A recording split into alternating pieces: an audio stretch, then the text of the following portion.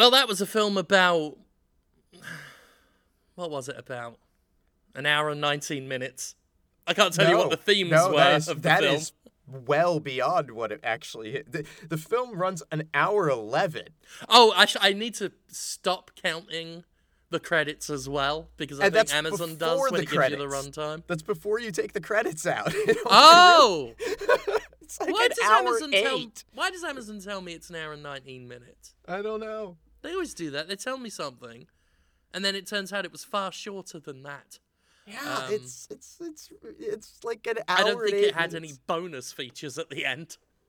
I scrolled past to the end of the credits just to make sure that there was nothing there. I didn't see anything. We're talking about Blood Rain 3. It's not called that. It's Blood Rain the Third Reich. That's right. Because they've got that Blackadder naming convention. Mm-hmm. Blackadder 2, Blackadder the Third, and Blackadder Goes Forth, which is a great series of comedy programs. Had Hugh Laurie in. He was in one episode of Blackadder 2. He was a regular in Blackadder the Third as Prince George. And then he was, I want to say, Lieutenant George in Blackadder Goes Forth. So that's a little rundown of Hugh Laurie's appearances in Blackadder, which is infinitely more interesting than discussing Blood Rain the Third Reich. Mercifully short. That's my review of it. If you want my New York Times review of it, mercifully short. Even that felt long, though. I started playing Shakedown Hawaii towards the end on my Switch, which is a good bit of fun. Yeah, I set the downloads to start just as I was putting the Third Reich on. It downloaded very quickly, and then I spent the rest of the film just wanting to play Shakedown Hawaii. It is quite good, though. I'm enjoying it. I'm finding it more immediately engaging than I found Retro City Rampage. It gives you a lot more guidance early on. I think that's part of it, yeah. Yeah. Everything just feels a bit quicker and more fluid, and just... Retro City Rampage, I liked it, but it always felt a little awkward, so I never played it for very long. It just really felt like a novelty, like a really impressive novelty, and I had fun with it, but it didn't... I wouldn't have put it on my list of top 5 indie games even of that year, probably. Right? Yeah. But this one, it looks gorgeous. It plays really smoothly. It's funny. Yeah, it's very amusing. It's got some real good... There's a reason why the developer reached out to me a lot, saying, this is right up your alley. This is exactly your Jimquisition beat. And I see why he said it now. Because it is so very... It mocks everything I mock on the Jimquisition, basically. So yeah, I'll probably do impressions of that at some point. But yeah, that was infinitely more interesting than this. This is sadly one of those films that... They're more boring than bad.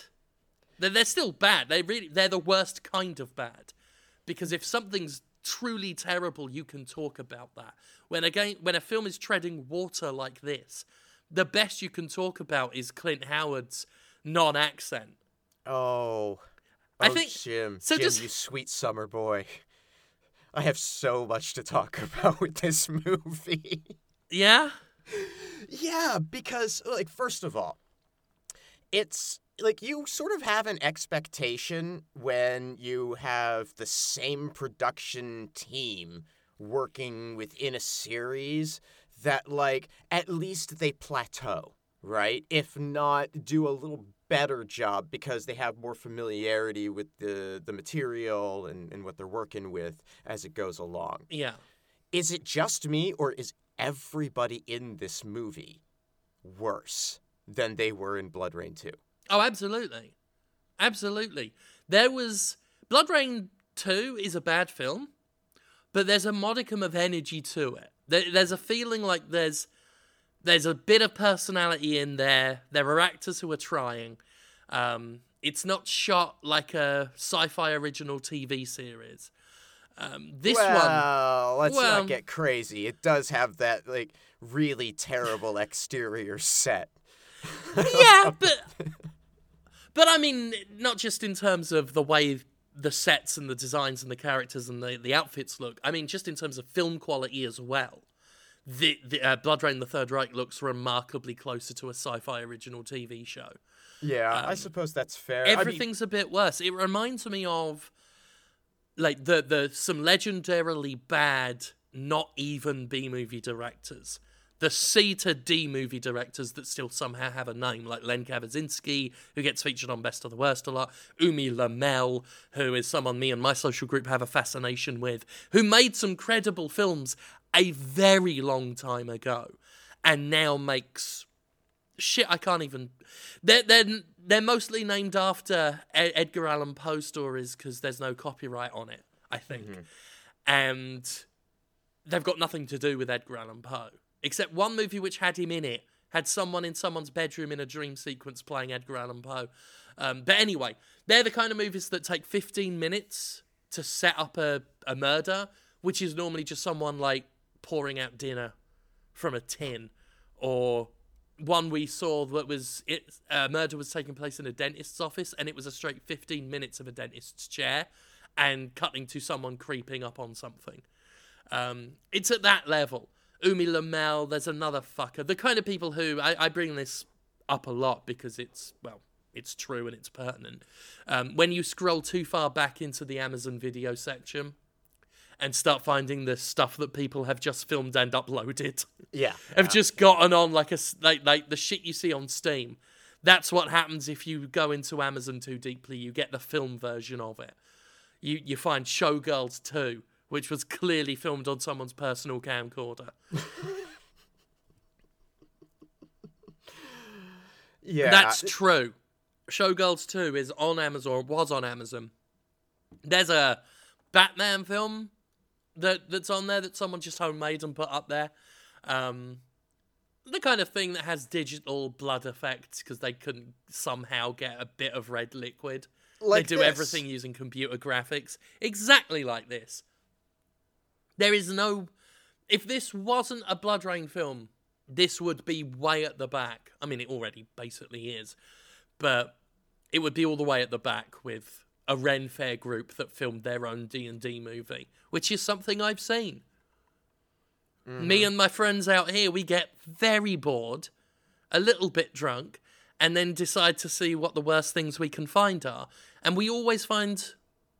something so amateur, it's borderline unwatchable. And that's the level this is approaching.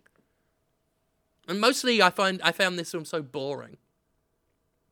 I wasn't entertained by how bad it was. I could at least get a bit of entertainment from the overacting in Blood Rain 2, but there's no acting in this, let alone overacting. It's just people standing around fucking talking. They are attempting to act, but they're attempting to act naturalistically and keeping it subdued in what should be a camp exaggeration. Yes, actually, I was thinking that's what they're about working this. on. I was thinking about this. There's a scene with Clint Howard where, and I'll talk about him. We will talk a lot about Clint Howard, I'm sure. Yeah. Where Clint Howard is playing the character of the Doctor. Oh no, he's got a name. Yeah, no, in the credits, he's just credited as Doctor. Yes, but he has a name. It's Dr. Mangler. Now, that's not what Mengele. It says on IMDb, but Yes. I'm not... Well, let me just say, I know what movie we're watching next, and I'll tell you why we're watching it next, and it requires having watched this film to watch that next film, and I know he's Dr. Mangler in this because he's Dr. Mangler in that. Oh. Yes, so that's their hilarious play on Dr. Mengele. He's Dr. Mangler. But anyway, the point is, there's a scene where the Doctor has okay, I'm thoroughly confused. Where did they get these fucking names? I'm looking at the Wikipedia page for it, as no doubt you are, to identify these characters. I gave it a look last night, yeah. Okay, all right. I don't... none of these characters are given names.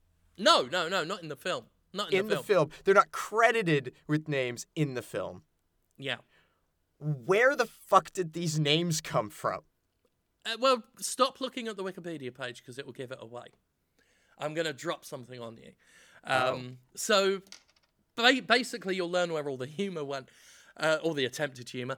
Anyway, so the Doctor has this crucifix, and another German officer is about to go encounter this vampire, and he's like, how do you know all this works or something? And he's like, I don't know anything about how this works. I only know what I've learned. And I thought it was a setup for a joke where he'd be like, well, how do you know the crucifix works? And he would just shrug and be like, I don't fucking know. And that would be at least a joke. And then it hit me. That would be expecting too much, because when Uwe Boll makes a film, he sticks to the one solo lane that film is in, and it never occurred to anyone making The Third Reich to introduce one scene of levity. Well, it's weird because he has done that before. Like, in films prior to this one, he has inserted comic relief because he seemed to understand it was necessary. It was clumsy and usually not very, but clearly comic relief. And I think that there are a couple of points in this that are intended to be that as well. But they're either too subtle or the acting is so tonally inconsistent with what they're trying to convey that it never works. I didn't pick that up from this. All I saw was the film start at a set tone and not deviate from that tone throughout. And that's where I got that idea where I thought a joke was coming, and then I'm like, wait, no. Of course that didn't turn into a joke. It didn't occur to this film that it needed to break anything up. Like, you could hear in the writing, right, which is god-awful. This dialogue is... Oh, it's some of the worst. Let me just say, the very first line of this film is a casual rape story, and the entirety of that story is that one sentence.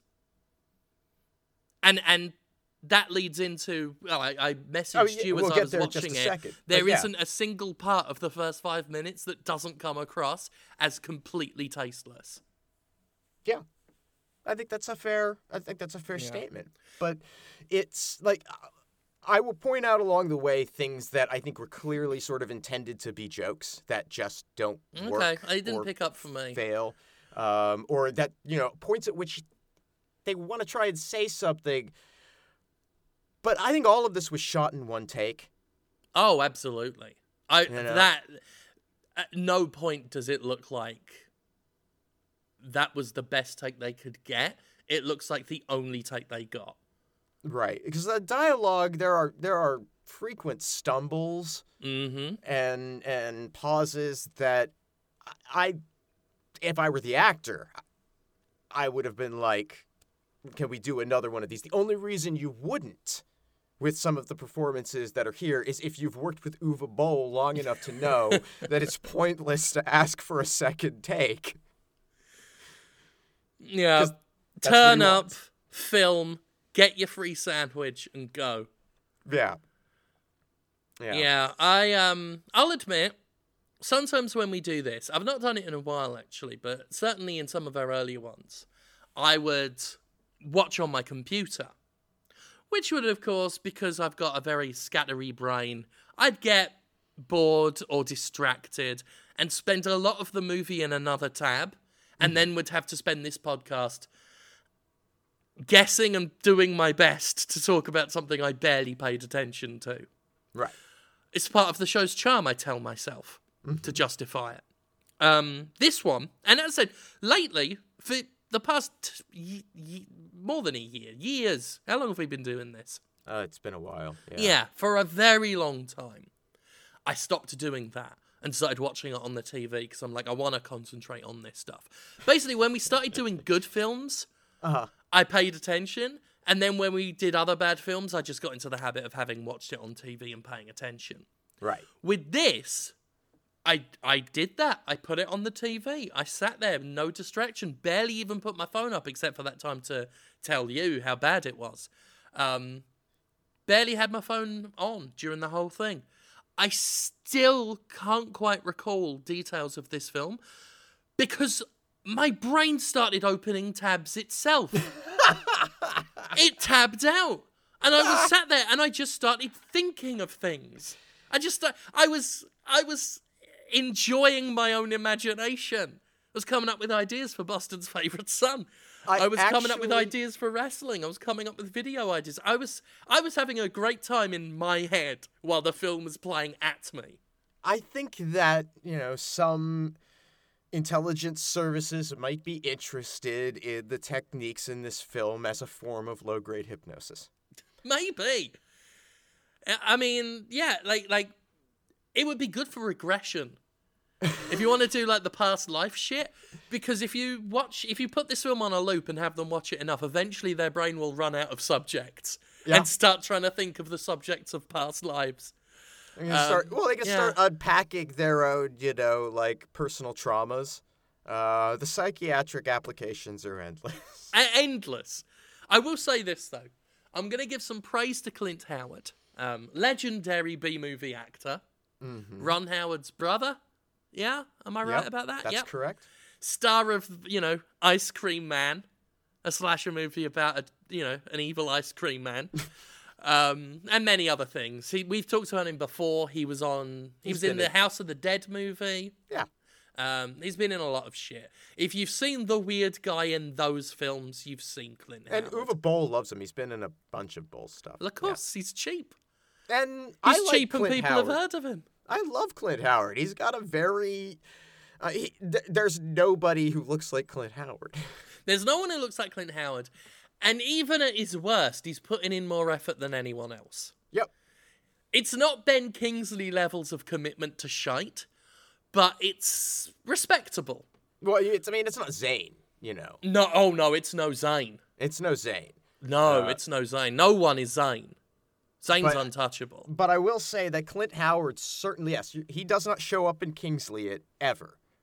He's in for a penny and for a pound. He gives a performance. But even he is a bit muted and off here. Well, that's the thing. Because I think he's doing an accent, and that's harmed his ability to act. He seems to think that a German accent involves talking in it's a lot of hissing. A loud whisper. Yeah. But I'll say this. I spent so much of the film thinking to myself, he's not even trying. And then stopping myself and thinking, wait, no, he is. Mm-hmm. So his accent is so bad, it looks like he's not bothering to do one. So, as a note of praise, we could genuinely say that Clint Howard makes a German accent look effortless. It looks like he's putting no effort in, but if you pay attention, he sort of is. It's awful. There's nothing good here. No. Let's just say that right off the top. He's not even doing a bad German accent. That's what gets me. It's not doing, the Achtung! Sieg Heil! I am a Nazi doctor! Like that, all the stuff you could do. It's just sort of his American accent, but whispered. And every now and then you hear a word that doesn't sound like the way Clint Howard would say the word. We got Brendan Fletcher. He's back. Yep. He is in many Uwe Boll films. He's one of his favourites. He was in a lot of the films we've talked about. He was also in Freddy vs. Jason as the guy in the hospital. He was in He started in Uwe Boll's Rampage. He was the main character. And his voice in this is a delight. He sounds exactly like an American person putting on the voice they put on when they're playing Dungeons and Dragons. I think he's trying to be English, but again, part of the reason I struggled to pay attention to this film is every time Brendan Fletcher spoke, I started going, "A hail and hearty laugh for you, dear traveller. You've got provisions in your knapsack, but best hurry, goblins are on their way." It's awful. And normally Brendan Fletcher's a guy that you could count on to put in, effort and a performance. Again, I think that he just doesn't know what to do. Yeah, it's everyone in this film has to put on an accent. And they either come across as Americans doing the worst German accents or Germans who are not that great at English speaking. Yeah. It might be both. It might be one or the other. But it's definitely at least one. He just in general seems so out of place in among the group of resistance fighters just visually. Yes. He doesn't fit. But there's no real cohesion at all. Mm-mm. Bloodrain, the titular Bloodrain, who's played by a completely different actress and has a completely different hairstyle. Well, now she is the one who played Blood Rain 2. Is she? She is, I know, but you can't tell because, again, her hair is different. But more to the point, her acting is somehow so much worse. Everything about her is different. I thought she was completely different. Yeah, no, and I think, I don't know if, like, maybe she says more in this movie. I don't know. She shouldn't have. No. Because the dialogue's terrible and she's not acting. But everybody in this gets to have a monologue or two. Oh, yeah. Gotta fill that running time. Yeah. Shakedown Hawaii was really fun when I played it last night. Yeah. Yeah. Well, that's good. All right, let's get this out of the way. All right. We open with a flashback of Rain witnessing her mother being raped by her vampire dad. And this already sets off alarm bells. Because, as we said earlier, this story of a rather horrific act is told unbelievably casually in a sentence before we start hurrying along to the rest of the plot. But it also opens in media res. Like, the film starts, it just, without a logo that I even remember, it just fades in, and there's a woman with a child getting up out of a bed to answer the door or hide or something. I can't even fucking remember. She hides the child in a closet. Yeah. But it's so abrupt, and not in that way of, oh, we're suddenly in the middle of the scene in media res, in the middle of the action. This is great. Because it's awkwardly timed. And it starts with a fade in, and the woman sat on the bed as if she was waiting for the director to say action. And then she gets up and does the thing. So it's not like this sudden blur of activity, which a scene like this would have if it wanted to start in media res.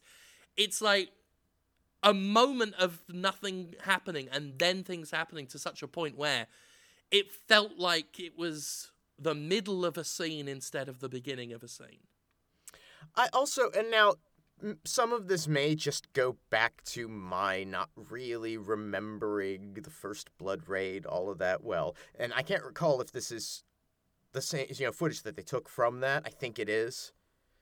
But so I don't know if I brought this up before. Or what's the nature of this, like, relationship between her two parents that this vampire keeps coming back for more so that she could witness her mother being assaulted? Fuck knows. I can't remember. I mean, I couldn't even tell it was a different. It was I couldn't even tell it was a new actress. Why do I just stopped myself to correct myself and said it again. I'm losing my mind. It's like when I said on Podquisition yesterday, I said Loading Ready Run instead of Ready Player One again. And so Justin messaged me and said, do you want to do a quick pickup for this? Like, I can just take out Loading Ready Run and put you saying Ready Player One in.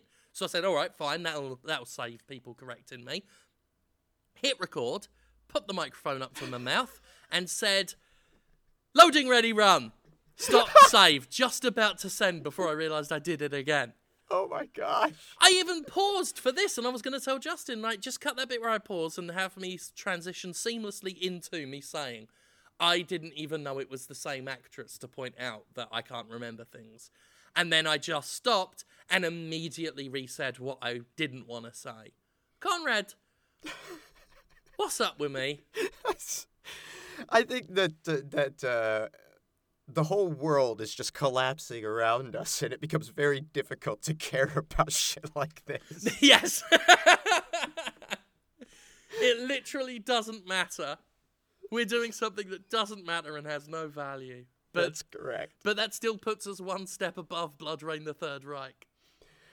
So after we watch this rape scene at the very beginning of our film... Yeah, they cut to something just as tasteful and elegant.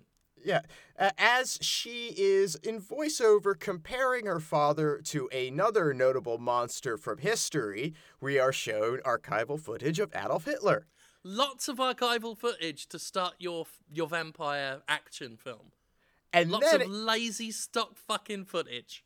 And then it cuts to shots of a train that's filled with Jewish prisoners. That is when I messaged you. That's when I messaged you to say there is nothing about the first 5 minutes of this movie that isn't tasteless. And that's correct. And it's funny because the math is so right on that. Because during this credit sequence, we see the train pull into a station where there are armed Nazis awaiting them. They're unloaded and led to a camp of some kind. And all of this is as the credits are continuing to roll for a full 5 minutes. Yeah. And, I'm not saying it's tasteless just because it's showing, No. Not because it's filming scenes set in the Holocaust.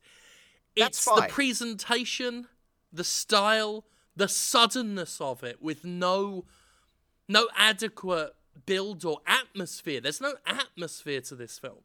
So whenever it starts talking about, the shit that the Third Reich did, it starts talking about the persecution of Jews, or in this case, showing some brief snippets of it during a credit sequence while it keeps fading in and out. It just looks so disrespectful, and I don't even think it's not like it's making light of it. No, It's I don't not think making it fun. intends to be disrespectful. Yeah, it just looks disrespectful through the sheer artlessness of it. You know what is as important and significant as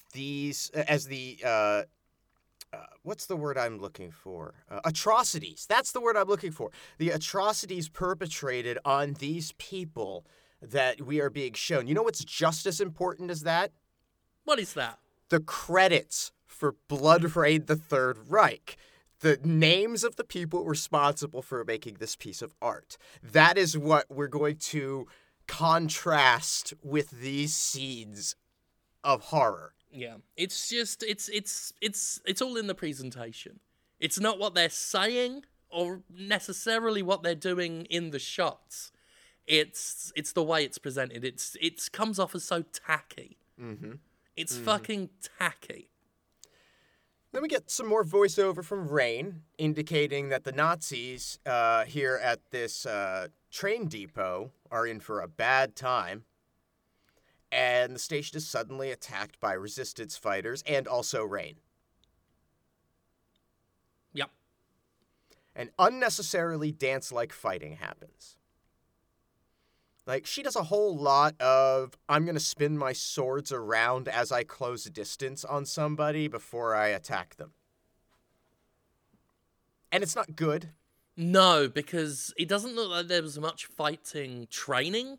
No. Or choreography done. Yeah, So it's no. one of those films that rely on a lot of quick shots that don't really show the action, they just hint at the action. It is cut more than a late 80s MTV music video. Yeah. It's cut more than a modern-day WWE match.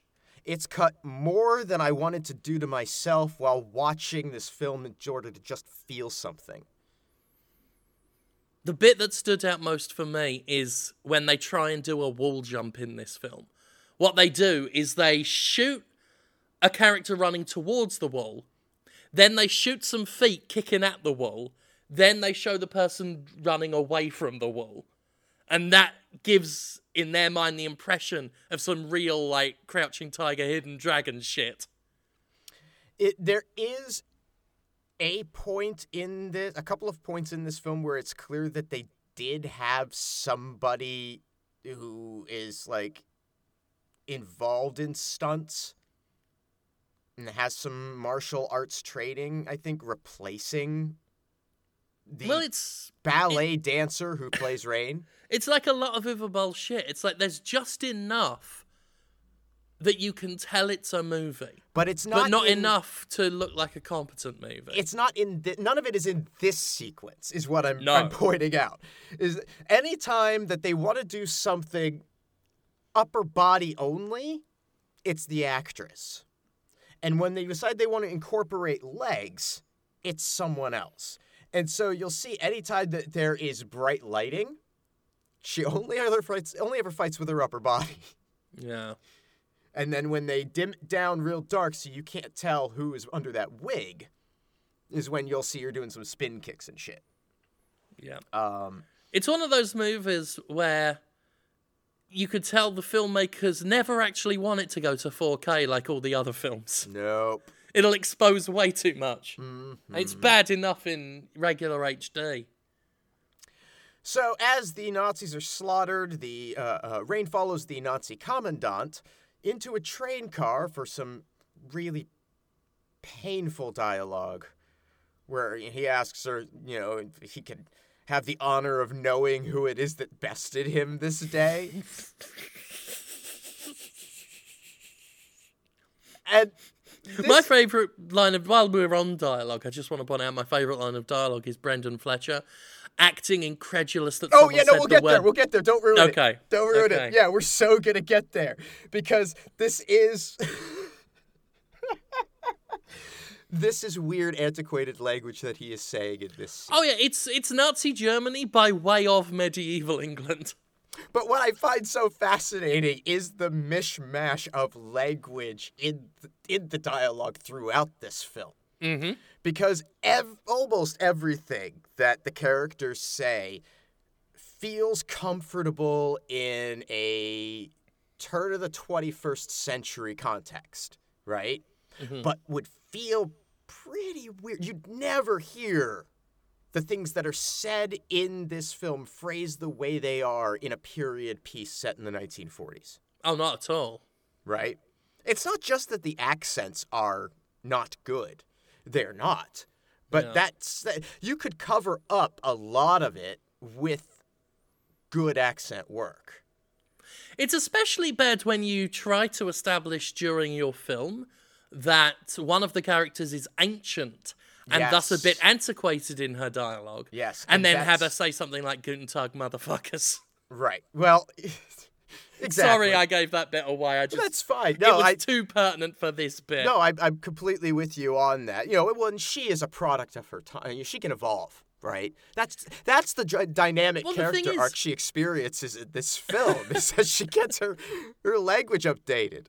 That's about it, yeah. I mean, she calls them Nazis. I think one of the first things she says in this film is Nazi motherfuckers. So, it's, what are you going to do? Which wouldn't be, I mean, it would still be cringy dialogue, but it wouldn't be as noticeable if, as I said, the film establishes at one point that she is supposed to have an antiquated way of speaking. And other people had consistent and, for the time period dialogue to support that. Yeah. And if other characters weren't undermining her apparently outmoded way of talking by saying things like, who had the honor of besting me this day? Right, exactly that. What ho, traveler! As she is about to kill him, she is shot in the back by another Nazi. Typical. With the blood from her wound impossibly hitting the commandant in the eye. And I just want to, really help you visualize this.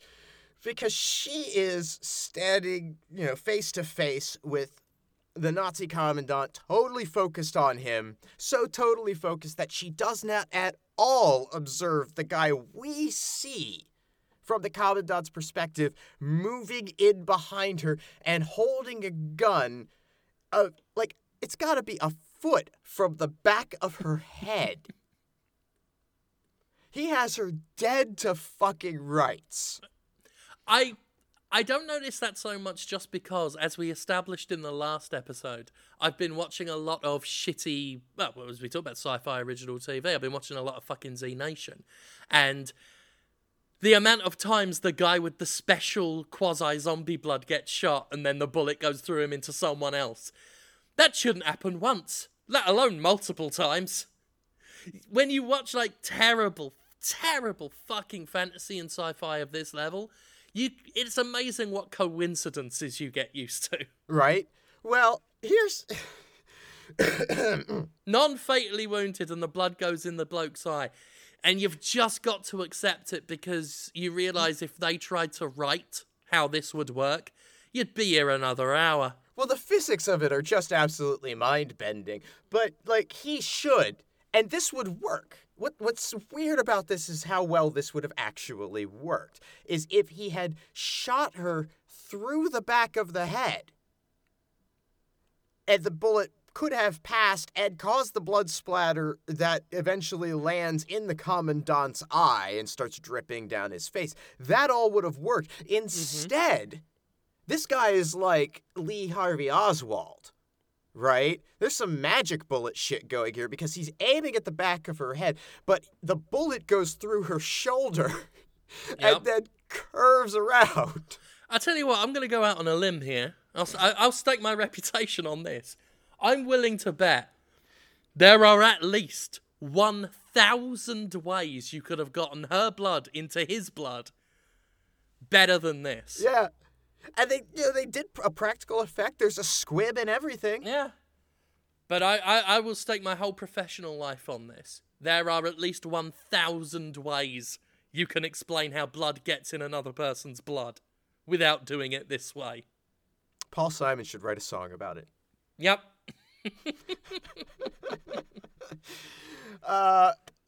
So she then impales the commandant with a steel rod. And then outside, the resistance fighters hold raid at gunpoint until their leader, Nathaniel, played by Brendan Fletcher. You almost said Brendan Fraser. I did. It's me, the resistance fighter, Brendan Fraser. That's what he sounds like. He strikes up a conversation about how good her dance moves are.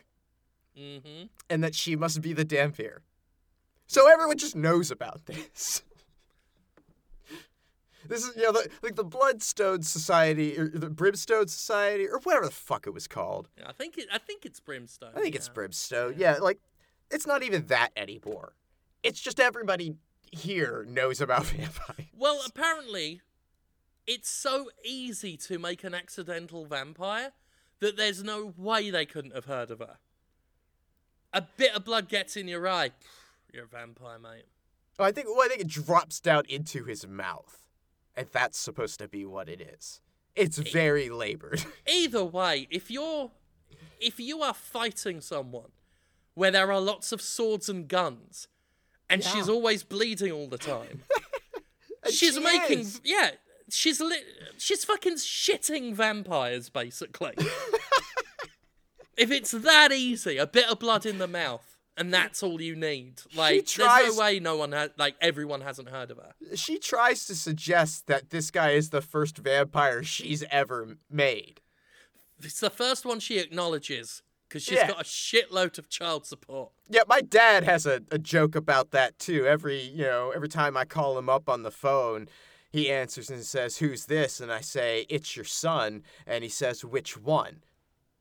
And he knows that I'm the only child he's ever sired, but he likes to make that joke, and it's very funny. It's a classic routine. It's the same goddamn thing. She has no fucking clue how many children she's left scattered all over Eastern Europe.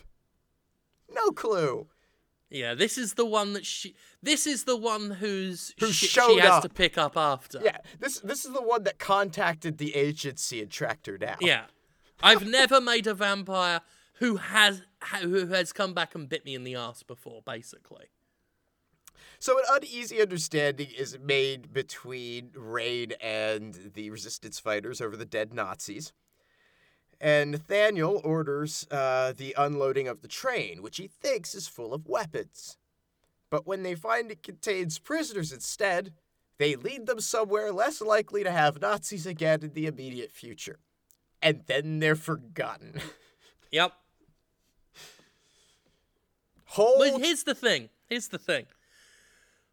The plight of the Jewish people during the Holocaust are useful as window dressing for Uwe Boll. But then he's got to show us some vampire breasts exposed for our pleasure, so we can't hang around that too much. Fair enough. We Got can a lot to fit into our 1 hour and 6 minute production. Yeah, we can exploit them to serve as a very quick foundation for the world building. But, there's a lot of breasts that need to be exposed for our pleasure in this 70-minute ride. So as they are walking away with all of these refugees, Rain explains in voiceover that she's special among vampires because she doesn't have their weaknesses and has been hunting her kind down since, which, of course, that would explain to anybody who's vaguely familiar with the concept of vampires why she's running around in the daytime. Yes. Of course. Yeah. Well, I mean, look, we're 3 movies in. If you're not down on your Blood Rain lore by now. That's the fact of the matter is that how? I want to know the life of the person who accidentally stumbles into Blood Rain 3. How would that happen? I'm trying to present all of this from that sort of dispassionate perspective, but I really want to meet that person. Yeah. It stands to reason with over 7 billion people on the planet. It was 6 billion when I was a kid, by the way. Yeah. People have been fucking busy. McDonald's customer base has increased by a factor of 1. Oh, unbelievable. So yeah, it was 7 billion people on the world. Logistically, and via probability, it stands to reason there are multiple people on this earth who have somehow watched Blood Rain the Third Reich before seeing any of the others. Statistically, there's a chance at least one person has only seen this film. and no other film in history. I wonder if there is someone in the world who has only seen Blood Rain the Third Reich. I may have hit upon a statistical impossibility. I say it's not impossible, but it's so improbable as to be impossible. I feel like it's the sort of thing we would have to engineer. Yes, I feel like... Do you think our friend Jonathan's kid has watched any films yet? Can we keep them away from watching films until they're 18? Pop that on a VHS. It would be a VHS. We'll pop them in front of a VHS of Blood Rain the Third Reich and be like, that's your lot. That's what films are. And they'll never watch another one if we tell them that's what films are. And really, we have to wait until they are 18 years of age because I think showing this to a child constitutes abuse. Oh, it would be utterly illegal. Yeah. That's why I remembered basically as I was talking, I then remembered what was in Blood Rain the Third Reich and had to quickly point out that we'll wait till they're 18. I mean, even content aside, because look, kids, we don't want to shame people away from certain types of content and things like that. Unless it's Blood Rain the Third Reich. But Blood Rain the Third Reich really should be protected from people. I would rather be caught watching porn. And I know people say that as a joke, but no. there's less shame. Yeah. The thing about being caught watching porn, and the best thing about being caught watching porn, if I have to name one, is you never have to explain what you're doing. Right, yeah. People know what you're doing. Yeah. If I'm caught watching Blood Rain the Third Reich, I have to explain myself. Actually, it's like if you have to... The only time you offer an explanation for why you're watching porn is if it in some way differs from what is obvious, right? Like the other day, my wife saw me watching some pornography. In reality, I was just like trying to figure out what I needed to delete off the hard drive. Yeah. Right? It had nothing to do with that. I just, needed to clear up space. Sure, yeah. So I always watch porn because I've got something that needs clearing out. But it was that was the reason I had to offer an explanation for it. It wasn't that it would have been an issue to have been doing the other thing. Well, the thing is you didn't have to offer an explanation for watching but porn. I felt like I needed to because I did, and it differed from the norm. Right. You had one. But if you're caught watching porn, like, you just say, I am watching porn, and they know what you're doing, and they know why. Blood Rain, you have to ask why. Why would you watch that? And even if there's a sex scene, even if you're on the sex scene, the question immediately is, why have I caught you watching the Third Reich? Why aren't I catching you watching porn? And you have to tell them I was gonna watch porn, I swear. But I had this podcast to record. which is the only justifiable explanation, and even that's tenuous. It is not a good one. Because we're certainly not contributing anything to culture by doing this podcast. No. And we're amplifying things that actively take away from culture. And are harmful. Yeah, genuinely harmful.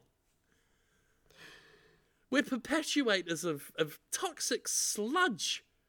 The films we watch are toxic sludge. Radioactive waste. Anyway, we're about 10 minutes in. Yeah. Back at the train station, the Nazi commandant regains consciousness with that rod still in him. That's happened to me. Well played. And a Nazi lieutenant enlists a soldier to help him engage in a cover-up. At the resistance hideout, Nathaniel makes dinner for the gang, which is beans for the resistance soldiers and pig blood for Blood Rain. Yum, yum. Yum. And he's exchanging quips with her. And they reflect on how successful at killing Jews the Nazis are. And how the odds are stacked against them, and how she's going to keep fighting. And it's a really long bit of back and forth dialogue that means fuck all. And it ends with Rain being upset for reasons that are not at all clear. And as she's walking away, she passes Magda, another resistance member that we were introduced to, along with a guy named Vasily, I think. I think that's right. Vaseline. When we met Nathaniel. This is important, okay? Magda's important. We've had her named once prior. We're showing her very obviously in this scene as Rain walks past and she's working on a strange machine. This is important. Character establishment. Telling us that she is important. Mm-hmm. And I just want to make sure everybody is aware of that. I find this whole sequence unforgettable. It's now embedded into my mind, and your description has only given it further weight. The Nazi lieutenant meets with another Nazi who needlessly shoots some guy to remind us that Nazis are emotionless killing machines. And then this Nazi who has just shot this person tells the Nazi lieutenant that the doctor he's looking for is in his lab. Now, the doctor is our good friend Clint Howard. And he is tormenting a vampire restrained to a table. And I guess this is supposed to demonstrate that, like, he is legendarily cruel even amongst Nazis?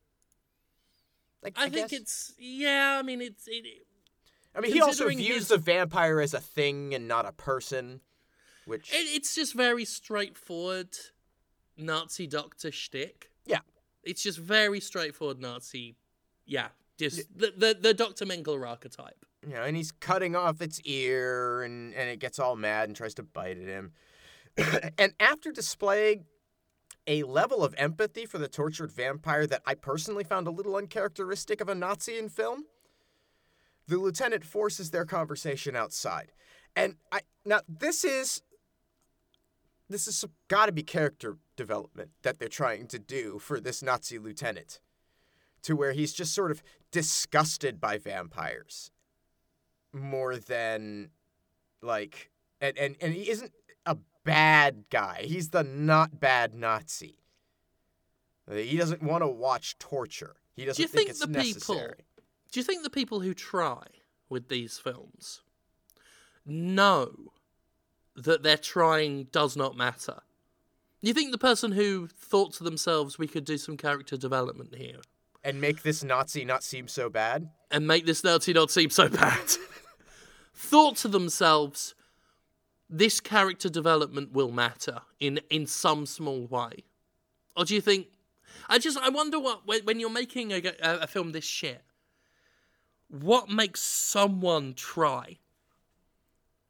Because no one else is. But some people are.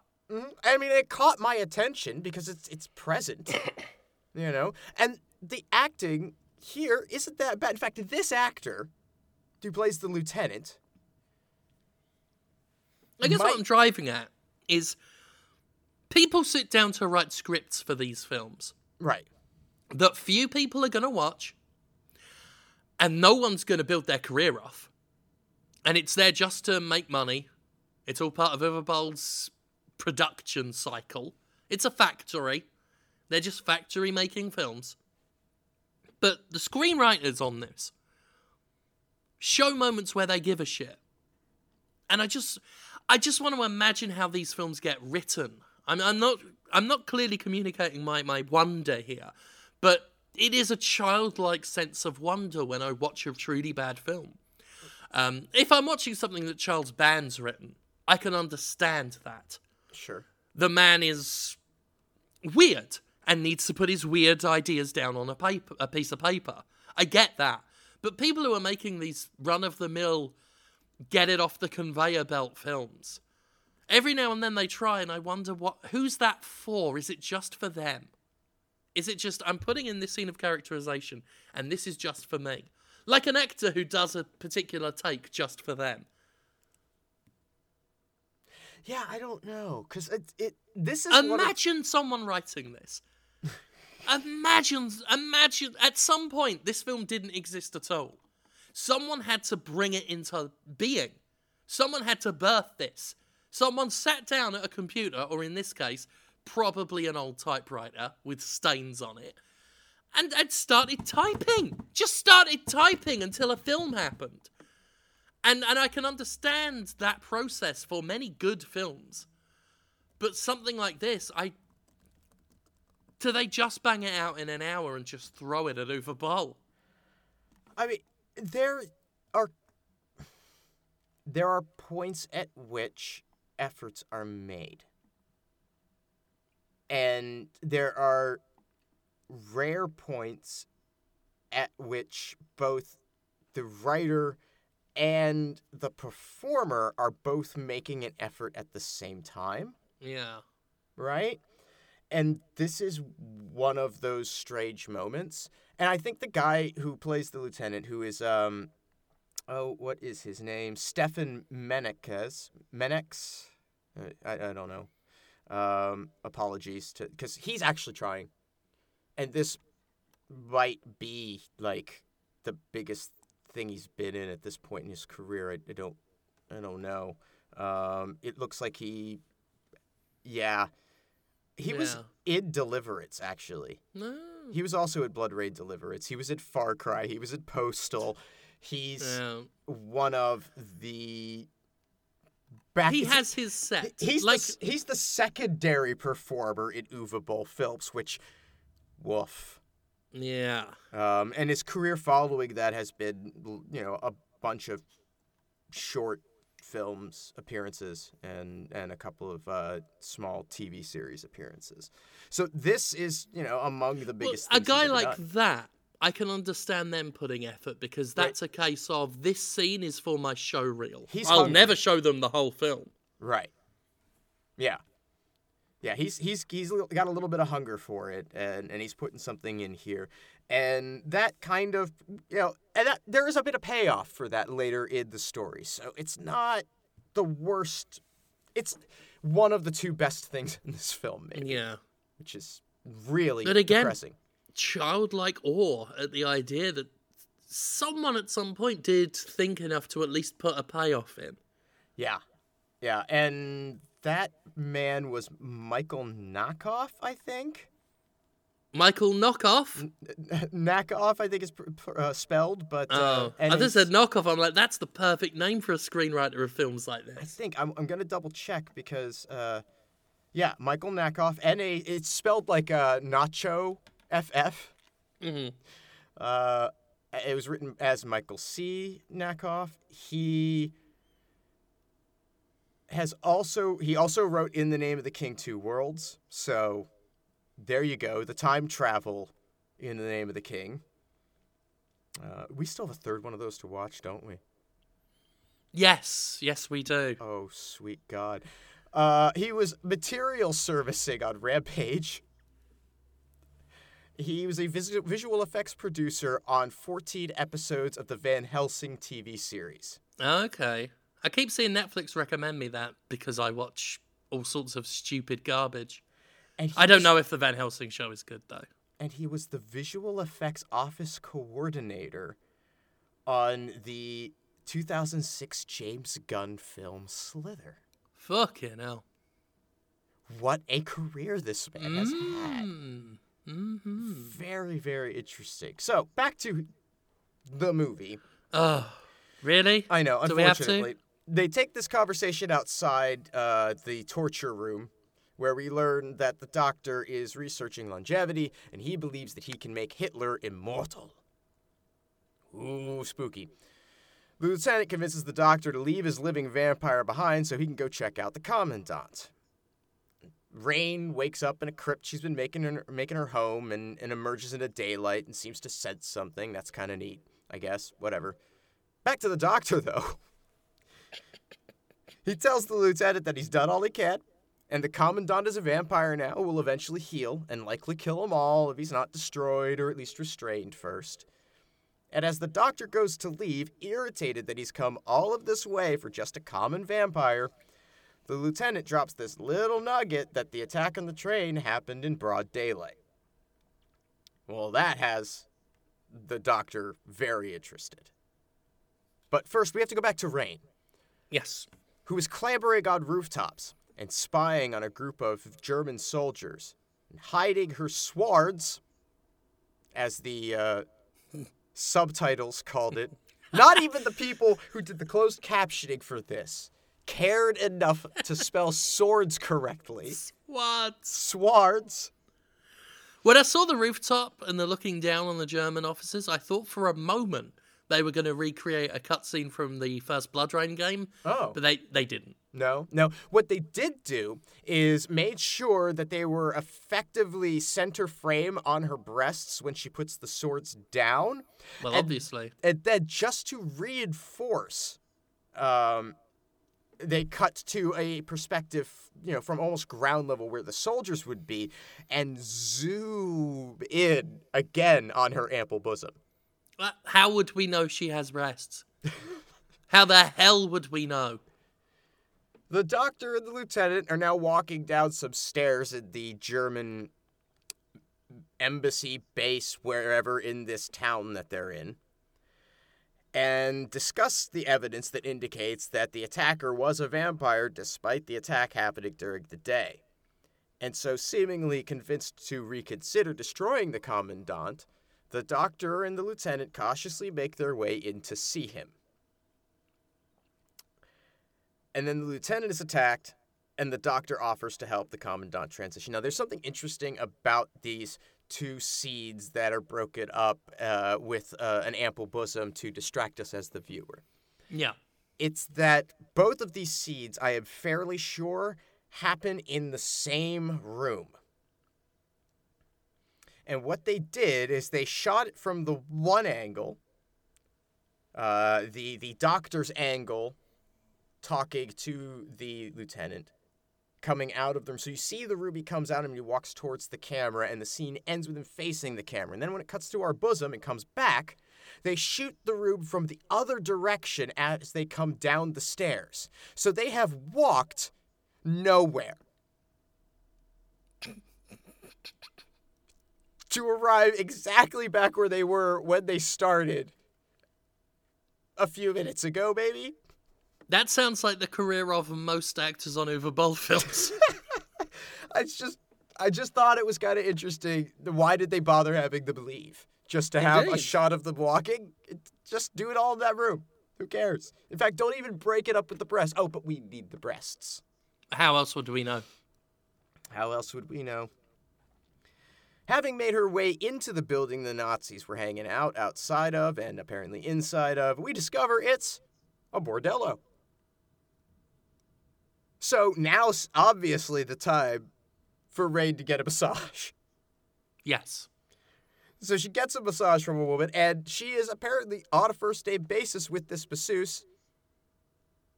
Now, they could have introduced, exchanged names at the start of all this. But, it's so casual and friendly.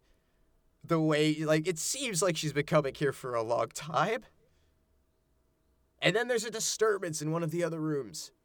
So she puts on a robe and leaves to investigate, finding a Nazi client beating another masseuse. She kicks his ass, or more accurately, his testicles, a couple of times, and then leads the beaten woman out of the room. And she says this line here, And this is one of the examples of the writers reaching, or the writer reaching, Mm-hmm. and really wanting to say something, and the actress trying to give something to it, and making a mess, just both of them. But she says, I can't punish you for the legion of women brutalized by men, but I'll give it my best shot. Yeah, I remember that line. It's so awkward. The dialogue is so fucking awkward. It's very forced. Yeah. Yep. Strained, just... In fact, it would have come across more believably if it had been done from a toilet, delivered by a constipated person. Yes. But sadly, as I've said earlier, I struggle to imagine someone writing this. I can imagine someone writing this. I can imagine someone writing this, and then as they hit the... They hit enter the on the line. Yeah, like, and just think to themselves, that's the line. Yep, just a nice deep breath and yep, I did it. Nailed it. The madam orders the bordello closed for the evening against the protest of another woman who fears the Nazis will know something's up. And because she has dialogue, she's obviously important. Naturally. Did you know that Natasha Mouth, who played Rain in this, was in Dead or Alive, DOA? Oh, whoa. Hang on. Yes, I did know that. Yeah. But who did she play? Ayani. That's right. Yeah. She was also in The Name of the King too. I remember that. Yeah, I forget. Manhattan. She was also in a film in 2015 called The Good, the Bad and the Dead, which at one point was going to be called Forgotten, but it was styled as the number 4, the word got, and the number 10. She was also in Elektra? Oh, dear God. And an episode of Fringe. You learn something new every day. I liked Fringe. I liked it. I only got as far as maybe a couple episodes into season 2. But I enjoyed what I watched. I fell out of watching it and just never picked it back up again. I mean, but I like John Noble a lot. It keeps getting weirder, and I think like the second to last season, it really like starts to jump the shark pretty bad. Right. And then the last season is interesting, and there's some bold choices made. And I'm glad that it ended. But yeah, interesting. I think it's worth getting through if you have... That seems to be the thing that happens with the most American TV shows, is you get to the point where you're just like, well, I'm glad it's over. Yeah. Well, yeah, where you're from, they know how to end art while it still has some impact. Yeah. I mean, I'm feeling that way kind of about Game of Thrones right now. A lot of people are backlashing on it. A lot of people unhappy. I mean, you've had 8 seasons, or at least 7 seasons of unbelievable hype and build. There was no way it was ever going to live up to it. No. And I've only just watched Game of Thrones at all. My wife got into it, and I think I mentioned that on the last episode that we were talking about Barry. And so I have passively observed it in the background while she and her best friend went through it all. And now I've been keeping up with it because it's part of the cultural zeitgeist. I might as well. You got to stay connected. Yeah, and it's going to be playing audibly in a room that I'm in. Yeah. There's nowhere to go. I missed my shot with The Wire. I didn't miss it with Game of Thrones, but then I read the books before the TV show was made. Oh, well, that's the other thing. My wife's best friend, she also read the books. Did you read the books? She read the books, and so did I. I read the books, and points out repeatedly that the writers of the last season and this season, they're going with no basis for, because it hasn't been written yet. And no, the books haven't been written, but when they're published, I'll read them. And George R.R. Martin doesn't even know how the show is going to end. Something she says. He doesn't know how the books are going to end. Every week. She says this every week to us, and that was information that I told her from an article that I had read on the internet. Lovely stuff. So yeah, it's fun. We're having a good time. But yeah, I mean, look, it's never been my thing. I can recognize that there was some really excellent storytelling going on, at points throughout it. And some pretty shitty storytelling going on at parts throughout it, too. And it's fine. Like, the performances, I think, make that show more than anything. And they're all really good. And I don't care that none of the plot now makes sense at the end. Like, I just don't care. If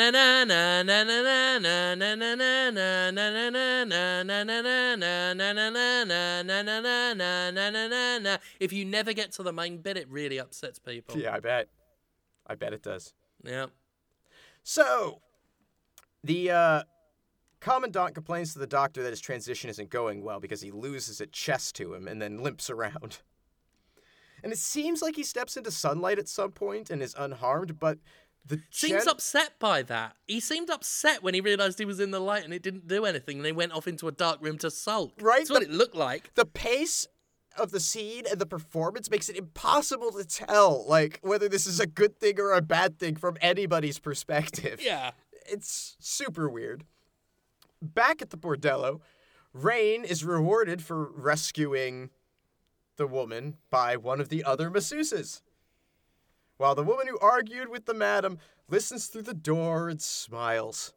Yeah. Now, I'm not one to talk about realism, but this wouldn't happen. No! Never! Absolutely. Like, so the reason she is... Those women would be kicked out of that bordello if there was the slightest hint that they were giving a free session away. Oh, that was your issue. Yeah, it's not realistic. Oh. I mean, I don't know that that's necessarily They'd true. be kicked out on their ass. I mean, she did If save anything, an the employee. person... If this was realistic, the person running this bordello, because of capitalism, I might add, would have a go at Blood Rain for mistreating a client. That's how they'd view it. There's also the... They'd be like, you chased off a client. Well, he was doing this fucking shitty thing. I don't care. I'm a capitalist. That's probably true. The other oddity of this is that, like, this other woman has such interest in listening to what's going on the other side of the door, as if it wouldn't be pretty obvious what was going on the other side of the door. She works in a fucking bordello. That bit I understood. She's going to flick herself off. Well, that I understood. There is a narrative explanation, too, because she wants to ensure that Rain is occupied while she runs off to tell the Nazis that she's there. Yeah. But, again, the pace and performance make it impossible to tell. Speaking about pacing, right? Uh-huh. If you're going to do an erotic sexual scene... Oh, yes, please. In your film... Yes. That looks like, you know, the most tragic of Skin and Mac's attempts at art. Don't start the sex scene. Give us 2.5 minutes of Clint Howard's face, and then go back to the sex scene. Sex scenes are typically done in one scene. One go. You don't cut away. And had it been just what they showed, in that it actually would have made perfect sense. It would have, you know, it demonstrated what was necessary. It conveyed what was happening. There was no need for the subsequent return to the sex scene. I mean, what happened? Like, you're watching this film and you think, right, people have got their clothes off. Time to get my penis out because I've seen someone naked on the screen. Right. Instantly. We all do that. And then the moment I've got my lad in my hand, I've got to look at Clint Howard whisper shouting. So yeah, Clint Howard intercepts her as she arrives to meet the Nazi commandant and asks for whatever information she has brought, but she refuses and goes to leave, only stopping when the doctor then threatens to have her shot in the head, saying he's reconsidered. It's a very weird and dissonant scene. Yeah. But most importantly, Conrad, what is the status of the breasts in the film at this point? Well, they're not quite on screen yet, because first we have to learn the character motivation of the woman who is coming to sell out her boss at the bordello. She's ambitious and wants her job. She wants to run the bordello. Yeah, now that's another thing that I found a bit questionable. Go When a on. high-ranking occupying force official offers you anything, I want to run a sex shop, wouldn't be high on my list. I want to own all the brothels in the city, maybe. Sure. I want just a fuckload of Nazi gold, sure. I want to be the head of this one shit brothel. It's not even a nice one. Ambitious. It's just a shack. Ambitious, but lacks vision. Yeah. That's what it is. Cut to 47 seconds of on-screen sex. Oh, shit. And How are the breasts? really Are they exposed? They're really exposed and pushed out there. There Really? is some, For our pleasure? for our pleasure. Well, I don't know, someone's I've pleasure. I've got to fan myself down.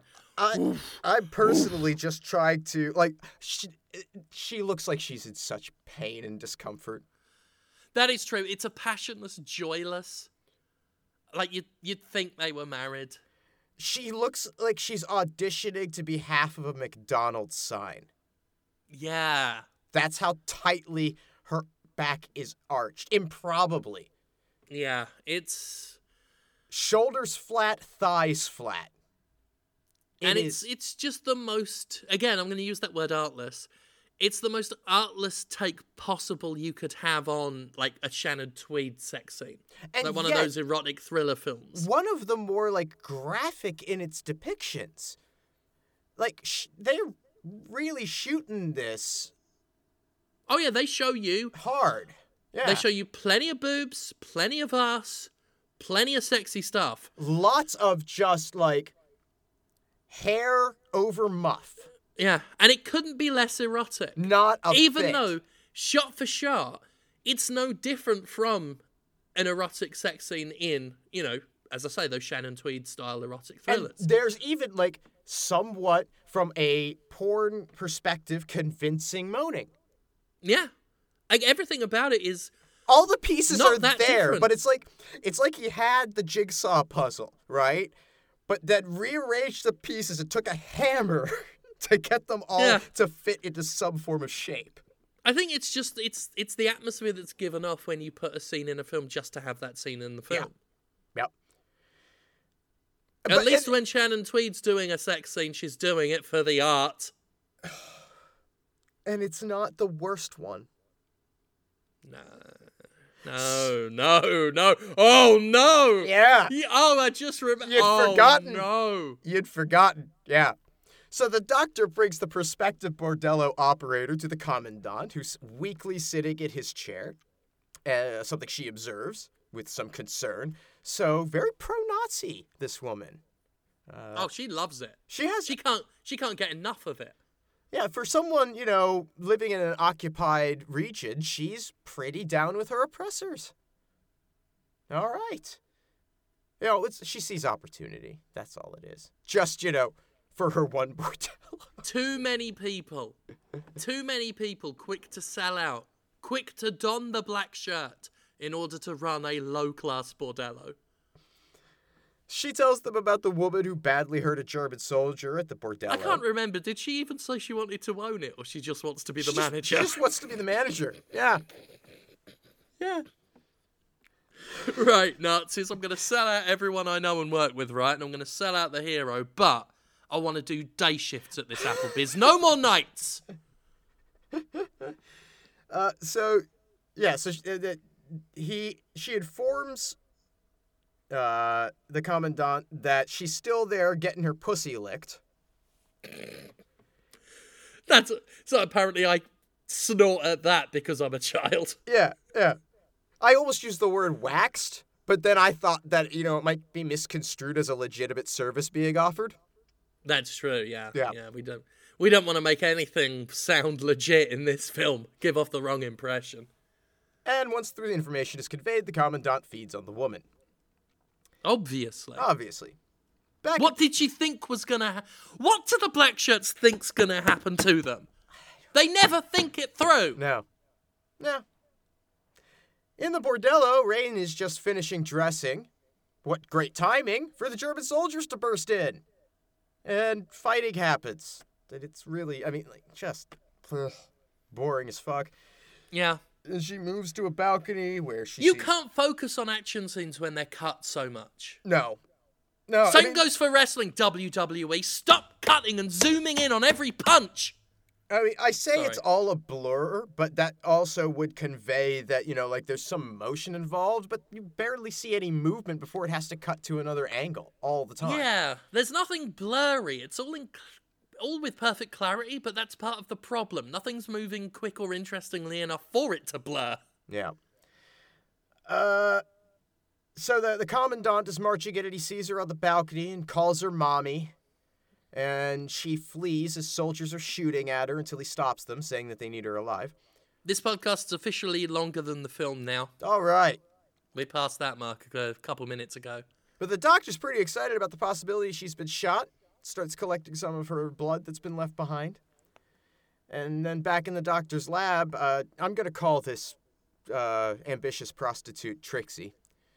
She's now a vampire. She wakes up in a cage.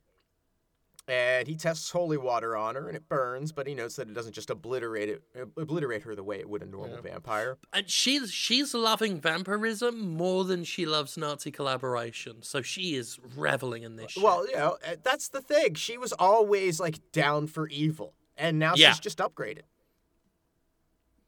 She realizes she might be able to manage 2 brothels now with her limitless power.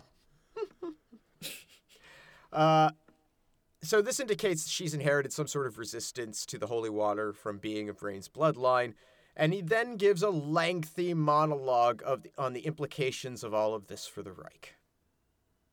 It is so long. Yeah. And all we really need to know is the Reich wants vampires. Right. Yeah. The Reich wants...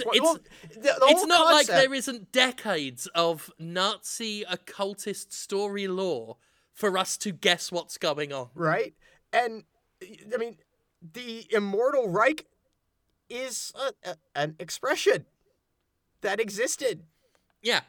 I often criticize films for relying on us to know shit, but this is so self-explanatory. And even where it's not self-explanatory, it's poorly explained. Oh, absolutely. It could have been condensed and delivered in a concise manner. I actually think that the way that this bit ends, with him saying that evolution's inevitable, the fatherland inevitable, that's not a bad bit of writing. It's not even terribly delivered, but so much preceding it is so overwrought and dragged out dull that, had they just had that bit, it would have been fine. Do you ever wonder what's wrong with us? That we sit here dedicating over an hour of our time to incredulously arguing how BloodRayne the Third Reich could have been better. When that's a conversation Uwe Boll's never had. It does make you sort of question everything about your life. It doesn't matter, none of them are listening and taking notes. Oh, well, we now know how to make the next BloodRayne film better. No. No one watched this, except for people who want to listen to this. And why do they want to listen to this?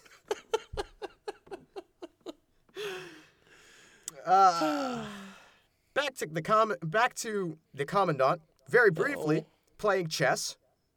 Of course. Alone. Of course. And wondering what the doctor's up to before we go back to the lab, where we have yet another torturous dialogue exchange, during which the vampire eventually seduces the doctor into entering the cage with her.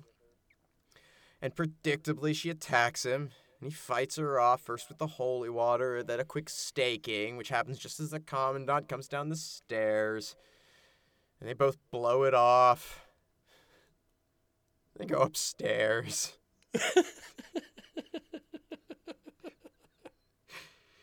Come on, keep it up. We're making good time now. An enraged Rain rushes through the Resistance hideout looking for grenades and explosives. Feeling responsible for the vampire plague likely to now spread through the German Empire. And Nathaniel comes along and calms her down. convinces her to let the resistance team help because he's bored of just killing Nazis. Yeah. I say, here's the thing, though. I get that that's the point of the plot. She wants to stop the Nazis making more vampires. Right. That are Nazi vampires. But the cast of characters is so small, and the scope of what's going on is so narrow. Even though there are very clear... there's a very clear win-lose condition here, it still feels like there are no stakes. And I don't mean that as a vampire joke. I mean, literally, there is nothing at stake. And that's how it feels. Even though the idea of a Reich of Nazi vampires should be fucking terrifying. I'm still here thinking, what's the problem? Yeah, well, they are they're at the Eastern Front, right? This is the backwater of the war. You know? Well, it's cheaper to film. Right. So, like, the threat doesn't exist until they get to Berlin and make Hitler a vampire. So I can see where it feels sort of small scale right now, but they do nothing to make the threat feel impending. Because that's so it. It doesn't feel like a fully realized threat. Mm-hmm. So even though I know there's something at stake, it never feels like there is throughout the whole film because it just feels so small and contained. And it never rises above Nazis are here. Yeah. I mean, it never even rises. Yeah, you're right, because it doesn't escalate to Nazi vampires are here. There is one scene where there are some Nazi vampires and there is a fight and then it is over. And then it's over. You never get this sense of, oh shit, the titular Third Reich is getting spooky. No, it's very contained. Yeah. In the game, all sorts of shit was going down. Well, I mean, it becomes a vast, conspiracy thing, ultimately, doesn't it? Mm-hmm. Yeah. And you've also got, weird floating heads with vertebrae exploding out of Nazi officers, and then them being, weird devil Nazi officers. All sorts of shit going on. There's a mech level. It's a horrible level. It's the worst level in the game, but there's a mech nonetheless. All right. I would love the Wolfenstein team at ID to make a Blood Rain game. That would be impeccable. Jessica, just give them the fucking license. Between what they've done with Doom and Wolfenstein and what it looks like they'll be doing with Rage, that level of ridiculousness and over-the-top violence for a Blood Rain game would be amazing. Because, I have tried to play Blood Rain. I have tried. It's dated badly, and it was in rough shape even for its time. Yeah. I enjoy it as a very guilty pleasure. It just hurts too much for me to play it. I just want to quickly rescind that, because I actually don't like the term guilty pleasure. That was just force of cultural habit. Sure. You shouldn't feel guilty. No. About not just liking a video game. Yep. Yeah, so Vassal comes up to Nathaniel and Rain, who have finished their argument over, whether or not they're all going to go kill Nazis together, and says that Magda's in position. And, as if to mimic the audience, Rain asks who Magda is, despite both having been introduced to and invaded the space of this woman just the day prior. She has had 2 notable encounters with this singularly blonde woman amongst this group of resistance fighters.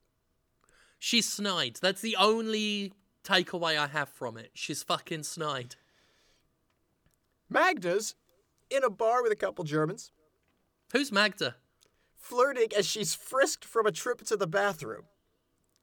And she sits in the lap of the officer, and there's some dialogue about how this is my favorite bit of writing in the entire goddamn movie. Because it is an example of the writer legitimately trying to be ironically funny. And it doesn't work, but I see it and I appreciate it, and it's so understated that you could just everything in this is sort of one-note performance, bleh. So you'd move right past it. But there's this dialogue of how there are people who would discriminate about against the Germans in this bar based solely on the clothes that they're wearing. No, the clothes rarely make the man. Yeah. And it's just... It belongs in a better movie than this. To use that sort of non-reflective lack of a sense of irony from these characters. After typing that line, hits enter. I've nailed it twice in one film. Nailed it twice in one film. I am the best writer. That's how I imagine that went down.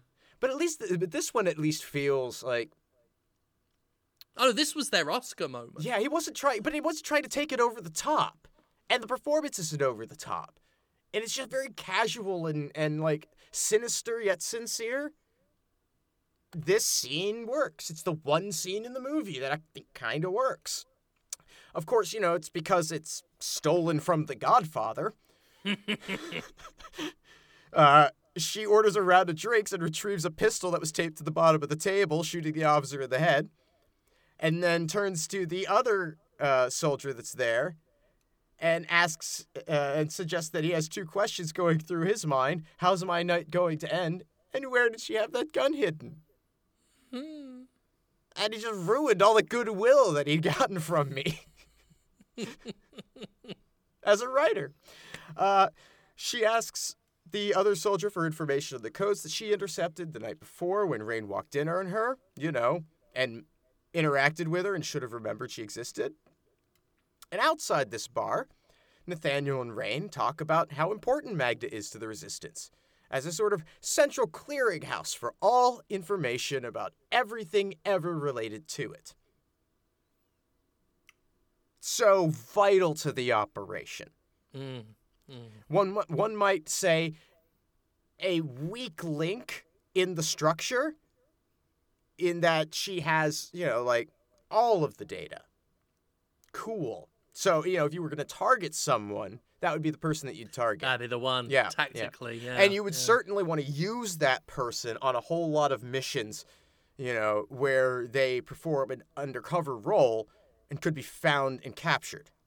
Mm-hmm. This Resistance really has their shit together. They resist good ideas. So they part ways. And Rain walks down some empty streets, and sensing that there's been a lull in the action, two vampires appear out of nowhere for her to fight. Resist good ideas.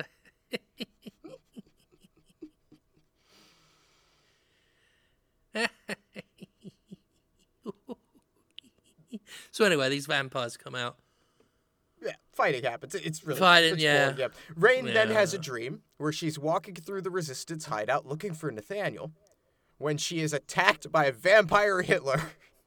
And let me just say, the fact they couldn't even be bothered to find someone who vaguely looks like Hitler is incredible. Even the shittest films can find someone who looks a bit like him. Hell, but they I just look slapped... a bit like Hitler. Yeah. They just slapped a moustache on a caretaker. It's made worse by the fact they have that stock footage at the beginning that shows actual Hitler, just to enhance how little like Hitler their Hitler looks. Well, they just slapped the mustache on. Is that good enough? Yeah. He actually does look more like Charlie Chaplin. He does. Or fucking Ron Mayle from Sparks than he does Adolf fucking Hitler. So the Commandant visits his loyal lieutenant at home in the middle of the night. Nothing untoward about that. Saying that recent events have caused him to redirect his efforts in the war. And he says that the lieutenant's tracking skills will be highly valuable to the cause. Not stupid, just evil. The lieutenant realizes that the Commandant intends to turn him. And he refuses, but is turned anyway. Cool. Having awoken from her nightmare, Rain finds Nathaniel's lurking around her crypt. She asks how he found him, and he comments that you don't have to be a bloodhound to do it. Cut to the doctor entering the room with the commandant and the lieutenant with a vial containing Rain's blood, which the commandant has the lieutenant smell, so he can track her like a dog. It's an hour and 10 minutes, but it really does feel longer. Like a bloodhound. Yeah. This fucking movie, I swear to God, every time the writer does something that's like passable, it's like, well, no, hang on, though. Check this out. It's torturous, but we've got our bloodhound. Rain observes the cold-hearted nature of the assassination the Resistance performed earlier that evening, and only now is reflecting on it as opposed to in the moment, when instead we needed to reinforce how important Magda was to the cause. Yeah. I am so confused on the narrative the most confusing script. The most confusing part of this scene is when she does reflect. She then looks directly at the camera and says, "Looks like both sides are just as bad." That was the weirdest part of the film for me. Really? I thought it was how Nathaniel observes Rain's use of the word donned.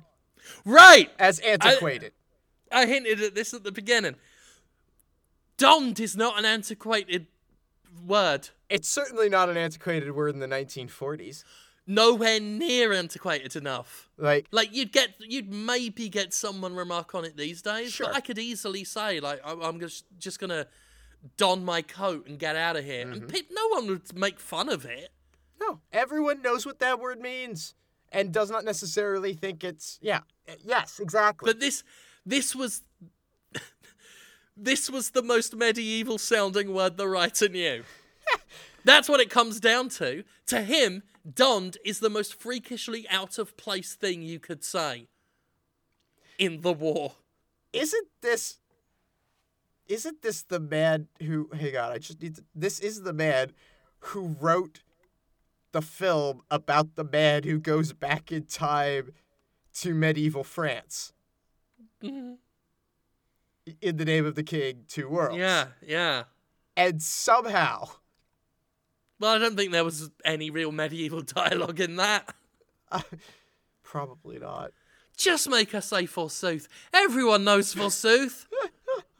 Donned! I swear I've said it. I swear in my life I must have said donned. Oh, I've said it many times. To talk about, yeah. I've donned my coat. I've used it, yeah. Let me just don my coat. Yeah, easy. Everyone knows it. No one would point and laugh at that. She then observes that Vassal of the Resistance is lurking around too. And Nathaniel helpfully reminds us who Vassal is. Because he's one of the two characters that were introduced earlier on. She can't remember any of them. No. She's too big. She's big timing them. Then after getting incense that Nathaniel also brought Vassal to her lair, we get these lines. And I love this dialogue too. I'm surprised your kind has survived this long. As long as you're here, I think we have a major problem. Now, what she actually means is that she wants to talk to the whole Resistance core team about how she thinks that the Commandant intends to take his vampire show on the road to Berlin. But the way it's phrased and delivered, it seems as though she is talking about humanity writ large. Mm-hmm. You know, because she is, in the first sentence, talking about that. She is saying, I'm surprised your kind has survived this long. And then there's not enough of a pause and not a great flow into the next sentence, which is intended to be a wholly separate statement from that one. Yeah. Instead, it seems she is saying, as long as your kind is here, on this planet, I think we have a major problem. Yeah. That makes me happy. Yeah. It better contextualizes that bit where she says both sides are just as bad. Exactly. Which she definitely does in this film. Totally says it. But it's at this point where she looks at the camera and says, I mean, there are some good people on both sides. Yeah. It was very weird when Brendan Fletcher then turned to the camera with his English accent and said, and let's talk about Antifa. Just then the lieutenant attacks, furious with Rain for bringing this vampire shit on him. Yep. And fighting happens, ending with Vasil brutalizing the lieutenant with a nightstick until Rain intervenes, saying that they need him. And he reveals that he was sent to find them, and that the Commandant has fed on him specifically to take advantage of his tracking abilities. Then he further goes on to volunteer the sequence of people that led him to Rain, those being Nathaniel, Magda, and quote-unquote, the whore. It is unclear to me how this connection is actually made. I do not know what connects the whore, Magda, and Nathaniel. They were all in the same film. That's the only thing I've got. That's literally it. That's all I've got. It was just I have interacted with some people, and now I'm here. And it's never explained further. As Nathaniel proceeds to lose his shit over Magda's name being mentioned in this process. As, of course, remember, she has all the possible information that exists about the Resistance inside her head. Yep. And Rain has to now stop him from killing the lieutenant in the event that the lieutenant might have more valuable information he wants to volunteer with very little duress. Once they find out... Even though they've put a makeup job to make him look like his eye's been fucking stoved in by the beating, yeah, he doesn't actually act like he's in pain, except for that one moment where she pokes at the eye. For the rest of it, he's just lying on the floor chilling, with makeup on. Pretty just, much. Let me tell you about some people I've met, and now I'm here. And once they find out that Magda has yet to be relocated out of the city, and Rain has confirmed that the lieutenant has nothing more of value to share, by literally asking him, is there anything else? Nope, I think that's all of it. She stakes him. It surprises me how he's kind made it this far. Well, there is a narrative justification embedded in this that is not effectively explored. The opportunity was there, and they fucking botched it like they've botched every other opportunity in this movie. But they set up that he's like disgusted by the vampire shit to begin with early on, and a proper Nazi would. Absolutely. Right? He's the good Nazi. He's the good Nazi who looks out for his commanding officer, who, comes back from the dead. He's the good Nazi who cares about the people around him. Please stop saying the good Nazi. But that's the good Nazi trope, right? It exists in all sorts of films. This is not, that you have Nazis. There is the quote-unquote redeemable Nazi figure. I get what you mean, right? Yeah, I do. I get what you mean. And that's what he's supposed to be here. And it's supposed to be tragic that he becomes a vampire. It's supposed to be to this point now here where he is betraying his commandant because he knows that this vampire shit is going to ultimately destroy the Third Reich that he loves. But instead, we get this schmuck just delivering information. Yeah. We gotta get through it quick. I mean, the thing is you could also play it the other way and have this accentuate his evil traits, but having him be used for a good reason. In that, I think any Nazi would be disgusted just from the simple fact of not being the perfect master race human. Right. Well, yeah, it's Bloody introducing mixing an impurity. blood and all this kind of racist shit they could spout. And then he could volunteer the information because he wants to die. Well, that's it. That's exactly what I'm saying. That's the scenario that they have, to a small degree, started to establish, but didn't flesh out enough for it to pay off here. He didn't pray for death. That was all they needed, was the praying for death. Yep. That would have sealed it. Yeah. Again, I'm paid by, there's so little opportunity to do anything written anywhere into this that the few sparks of light that I see that poke through the canopy of darkness that is Blood Rain, the Third Reich, I'm fixated on them. It comes back to what I said towards the beginning about comedy as well, where it's like, oh, they could be going, no, it didn't even occur to them. No.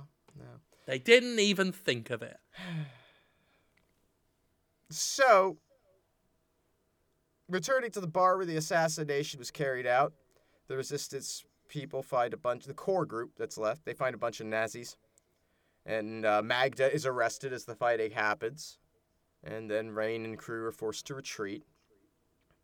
And cut to the train depot where Magda's tied up and forced to listen to the Commandant soliloquize about his newfound immortality before he feeds on her. This is a really painful stretch of dialogue that I'm not going to dwell on. Returning to the resistance base, they find that it's been destroyed and all the people there killed. And so now reduced to, 9 people plus 3, so 12, a dozen people, a dirty dozen, if you will. Dirty, filthy dozen. Raid convinces Nathaniel and crew to attack the Nazis at the rail depot to rescue Magda. And so she starts sharpening her knives and gives us her own voiceover soliloquy about, honestly, I have no fucking idea what this is about. It's endless battle, the constant struggle for humanity, I don't know. But she's strapping on her iconic knives that she's never used before in this movie, so you know it's important. And then barely uses even when she does strap it on. She starts picking off Nazi guards around the trade depot one at a time, real casual-like, taking their unfinished cigarettes along the way. This is odd. Yeah. Like, if I were to select a segment of this film to show to someone completely out of context and say, here, you can enjoy this 30 seconds of this film. And, see her come down upside down and, poorly kill the one guy and then pop up next to the other guy. Oh, that was awful. Smoking the cigarette. That was the bit where she, is supposed to be hanging upside down and comes down to stealthily kill the bloke. Mm-hmm. And yet it's so obvious she's sat on a shelf above him and he's awkwardly bending backwards to go down rather than like a Spider-Man or Batman just straight descent. It looks so bad. You can just tell she's hurting her back trying to get back up. Oh, yeah. Yeah. But I love the way she just, pops up next to the other guy and she has, the cigarette hanging out of her mouth that she took from the other dude.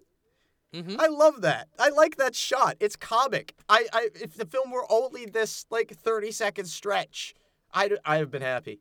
It should have just been a short film. What a shame. If it was that one scene, this would have been Uwe Boll's Avengers Endgame. Yep. So having cleared out all of the obvious guards posted around the depot, she just calls out verbally to the resistance people nearby.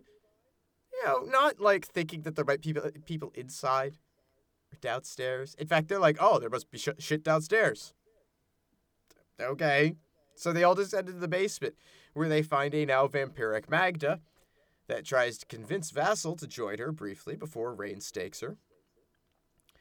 And then they determine that there's nobody else in the depot, which leads Rain to conclude that there are more vampires here, and fighting happens. What? Okay, so the vampires hid out all throughout this place because it is daylight outside. So they have to be in here. And they hid out effectively, letting them explore the whole of the depot a couple of times before they ambush? Yeah. Okay. The vampires are defeated when Nathaniel... This was around the time I started playing Shakedown High, if I'm honest. As well you should have.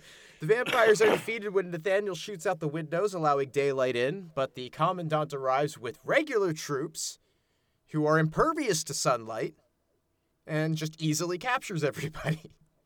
Mm-hmm. Seemed unnecessary to use the vampires, but what the fuck do I know? It was just to show that there were some. It's the only scene where there are vampires killed.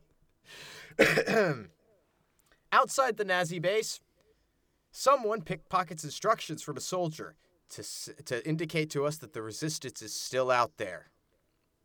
Inside, Nathaniel is addressed by the Commandant, saying they should have no trouble to get into Berlin thanks to all the useful information gathered from Magda, and Nathaniel can look forward to being hanged. So, cool. Meanwhile, the doctor is draining blood from Rain and expressing his excitement about transfusing the Fuhrer with it, while she comments about how it won't help Hitler's, quote, small dick complex. That classic 1940s terminology. Yep. And that was said right after someone donned their shoes. The doctor considers beheading her for her insolence, but decides instead to make an exhibit of her. And then the commandant comes in and slaps her around a bit before feeding from her arm. So the Nazis head to Berlin. Nathaniel and Rain are alone in a transport car. Oh, it's time for... Yes. It's time for the worst sex scene of this film, if you could believe such a thing. I want to say of this, or possibly any film. Yeah. Because this one definitely should rank on a list somewhere. It's one of the only films... It's the only film I know of where the sentence, "they fucked in a Nazi wagon," makes sense in context. Does it? Does it make sense in context? Does it? Does it really? I tell you what, I stand corrected because that assumes there is any context ever in this film. So the remaining resistance fighters, further ahead on the road, they're reflecting on how they have one shot to use their single load of dynamite at this lone pass on the road to prevent the vampire Nazi convoy from reaching Berlin and making Hitler unstoppable. We needed to be reminded of the stakes of the film at this point, because we're about to go back to the transport car, where Nathaniel begins groping Rain unsolicited. Yes. She is laying down next to him. And the way it's shot, you see the hand first, so I assumed for the first few moments of this scene she was being abused by a Nazi officer. But no. It's Nathaniel. He is sitting upright. It's the support hero. It's one of these transport vehicles, right? That you see often in, prisoner transports. It's got a little bench along one side, or along each side. It's a Nazi van, right, for carrying prisoners. It's a horrible death machine. He is seated upright, and she is laying next to him, her head next to his thigh. Because I want to make sure you've got the picture painted, because, you see, you might not have watched this movie, and bless your heart.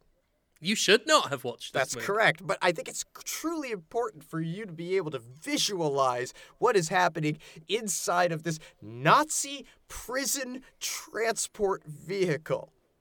As this man, who, yes, it's a good point, you only see the wrist down. And if you had been doing something else like, I don't know, playing Shakedown Hawaii. Playing Shakedown Hawaii, for example. On your Nintendo Switch, you might not have seen the preceding very brief shot that showed Nathaniel and Rain in the car together. And so... Yeah, I looked up and thought, oh, she's being groped by an evil Nazi. She's going to wake up and cut that hand. Oh, wait, no, that's the support hero. That is our secondary male lead. I don't want to say it says a lot about how certain filmmakers approach seduction. It's so weird. It's so weird. Like, there's nothing... I'm watching it, I'm like, is this erotic? Does Uwe Boll think that this is erotic? This man just running his... You're asking me if Uwe Boll might find something erotic about an unconscious woman being groped in a Nazi transport van. I'll say that's given me some meat to chew on as a thought experiment. You see the hand run down the lace bodice that she's wearing. Fucked up. And run up, and no better time for there to be a siren airing in my background audio. I was just thinking, yeah. By the way, in case you were wondering, because, somebody fucking call the authorities. But he runs his hand down the lace bodice and then back up to the exposed cup of her bosom and runs his thumb underneath the edge. And this is the point at which she wakes up. And it's done in a way as to suggest that it is intended to be erotic from his perspective. Yeah. And horrifying from hers. That's how it looks. And she gets up, freaked and ready to attack him, as she should. And then they have consensual sex in the back of the Nazi prison transport after she has been groped by him?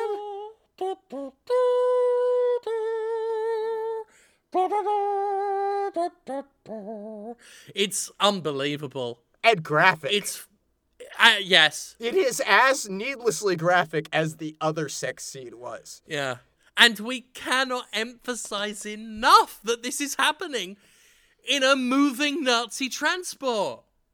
Presumably with the driver and the wingman just thinking happens all the time. And off we go to Berlin. And preceded by a non-consensual assault. Yes. It's Uwe Boll's erotic Nazi van assault scene. That's what it is. It's his entire Why career is any of building to this. This is his Avengers Endgame. This is Uwe Boll's Endgame, let's face it. This is what he's always this is what you've always wanted, Uwe. The explosives planted. Vassal arranges for their sniper to fire on the convoy when it arrives to start the fighting. That would have been awkward if they were fucking still. Yeah, sure would, but thankfully it happens just as Nathaniel and Rain finish dressing. Yep. And they manage to escape while the resistance fighters are killing Nazis. The Commandant and Doctor get out of their vehicle, I guess near the back of the convoy. And the Commandant takes a vial of Raid's blood from the Doctor to his great dismay and frustration, saying that it's meant for the Fuhrer. Drinking it with a Heil Hitler, the Commandant gets a rush of power as the Doctor flees, only to be shot by the Resistance sniper. Fighting very, very briefly happens. Very briefly. The Commandant is about to shoot Vassal, but gets stabbed by Nathaniel first.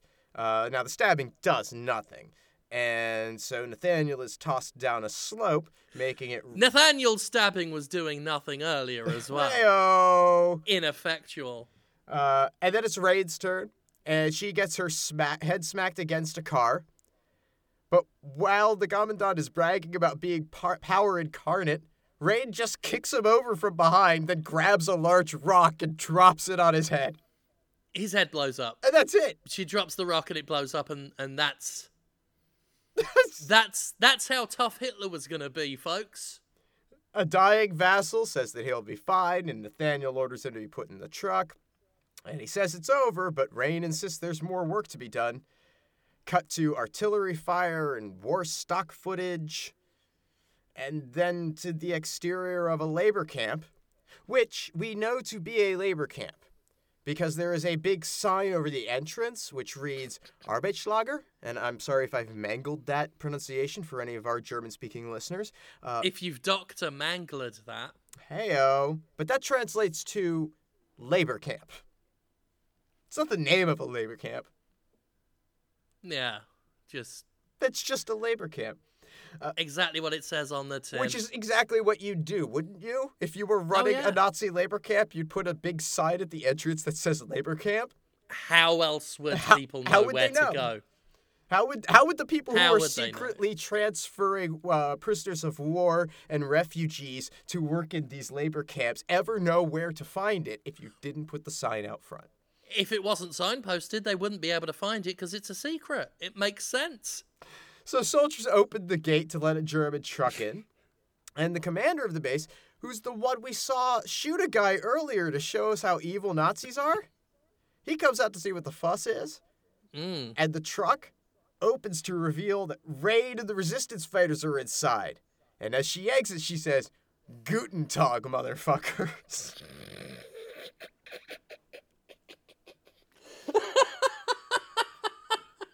Roll credits.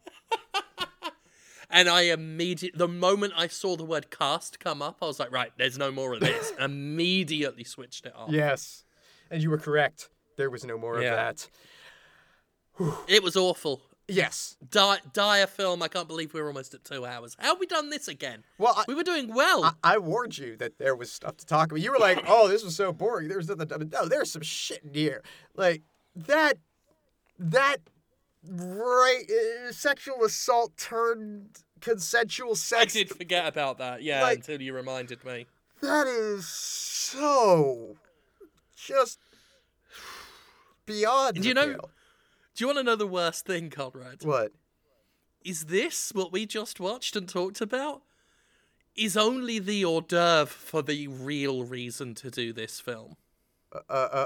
Because, like, I was just thinking that, like, this is the most bowl ever, Uwe's ever bowled up to this point, right? I can't wait. I can't wait to tell you this. Okay. Ask me the question.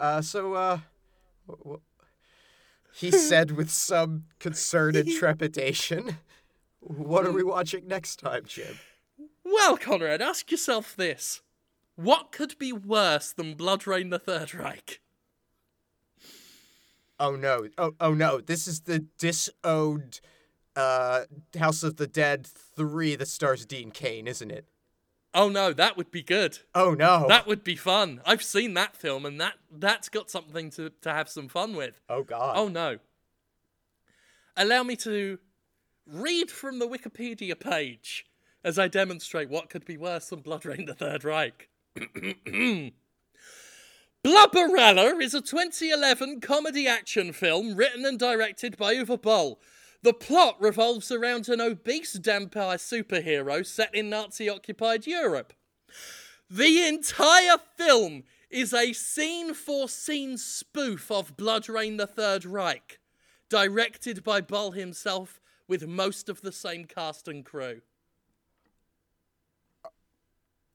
Oh my god. I have been sat on that for 2 hours waiting to throw that at your feet. And do you want to know the best bit? Because it gets better. Adolf Hitler is in this film. Take a wild guess who plays him. No, he's doing it himself. He's doing it himself. Uwe fucking Boll as Adolf fucking Hitler. Okay, alright, so this is where the character names came from. Yes. Okay. Clint Howard as Dr. Mangler. William Belly as Vag. Oh, Just no. Vag. Oh my god. Why? There was no way we could do this film without it coming off the back of the Third Reich, because if we do just one other episode between them, all impact of Blubberella will have lost its meaning. No, we have to go straight from the Third Reich to the shot-for-shot spoof done by the same man in which he plays Hitler. Oh my god. Oh my god. Oh. How is that for a twist? How is that for some actual stuff? I had no How is that? idea that this existed. This is horrifying. Ah. This is gonna be the best or the worst episode. Oh yeah. The next episode of the spin-off Doctors will either be the best or the worst one. I say that. Watch it end up be a genuinely boring film with nothing to say. But right now, I like to think this will be the best thing or the worst thing we do. I mean, here's my hope. My hope is that Uwe Boll has taken the things that worked in Postal and combined them with the utter absurdity that he has been allowed to continue to make these franchise pictures. Like, there's a possibility that this is genuinely funny and him taking the piss out of his own shit. However, this is Uwe Boll. And even in the best of circumstances, the execution is going to be bad. Well, we've already established that his films seem to get worse as he goes on. So, what are we at? 4 years after Postal? Yeah. Is Blubberella? So let's just see how badly his sense of humor's decayed. Also, he did talk about having Nazi gold in Postal, and now he's playing Hitler in this. Did they just shoot And these given at the same some of time? his racist diatribes, maybe. I mean, they had Clint Howard on set for both. Well, not just Clint. Oh, they've got nearly everyone. Yeah, they're almost all back. They've got It's almost the entire Brendan's same back, cast and Michael crew. Paré back. Oh, God. What hath science wrought? I guess next time, then. Next time. Right. To the folks who watch these films before the podcast comes out, have fun. Yeah. Go watch Blubberella. I'm expecting to be offended. As a fat person and as someone who also doesn't want to see Uwe Boll dressed up as Hitler parading around. I think it's going to offend everyone for many reasons in many ways. So look forward to that. And we'll see you next time, I guess. Bye. Bye.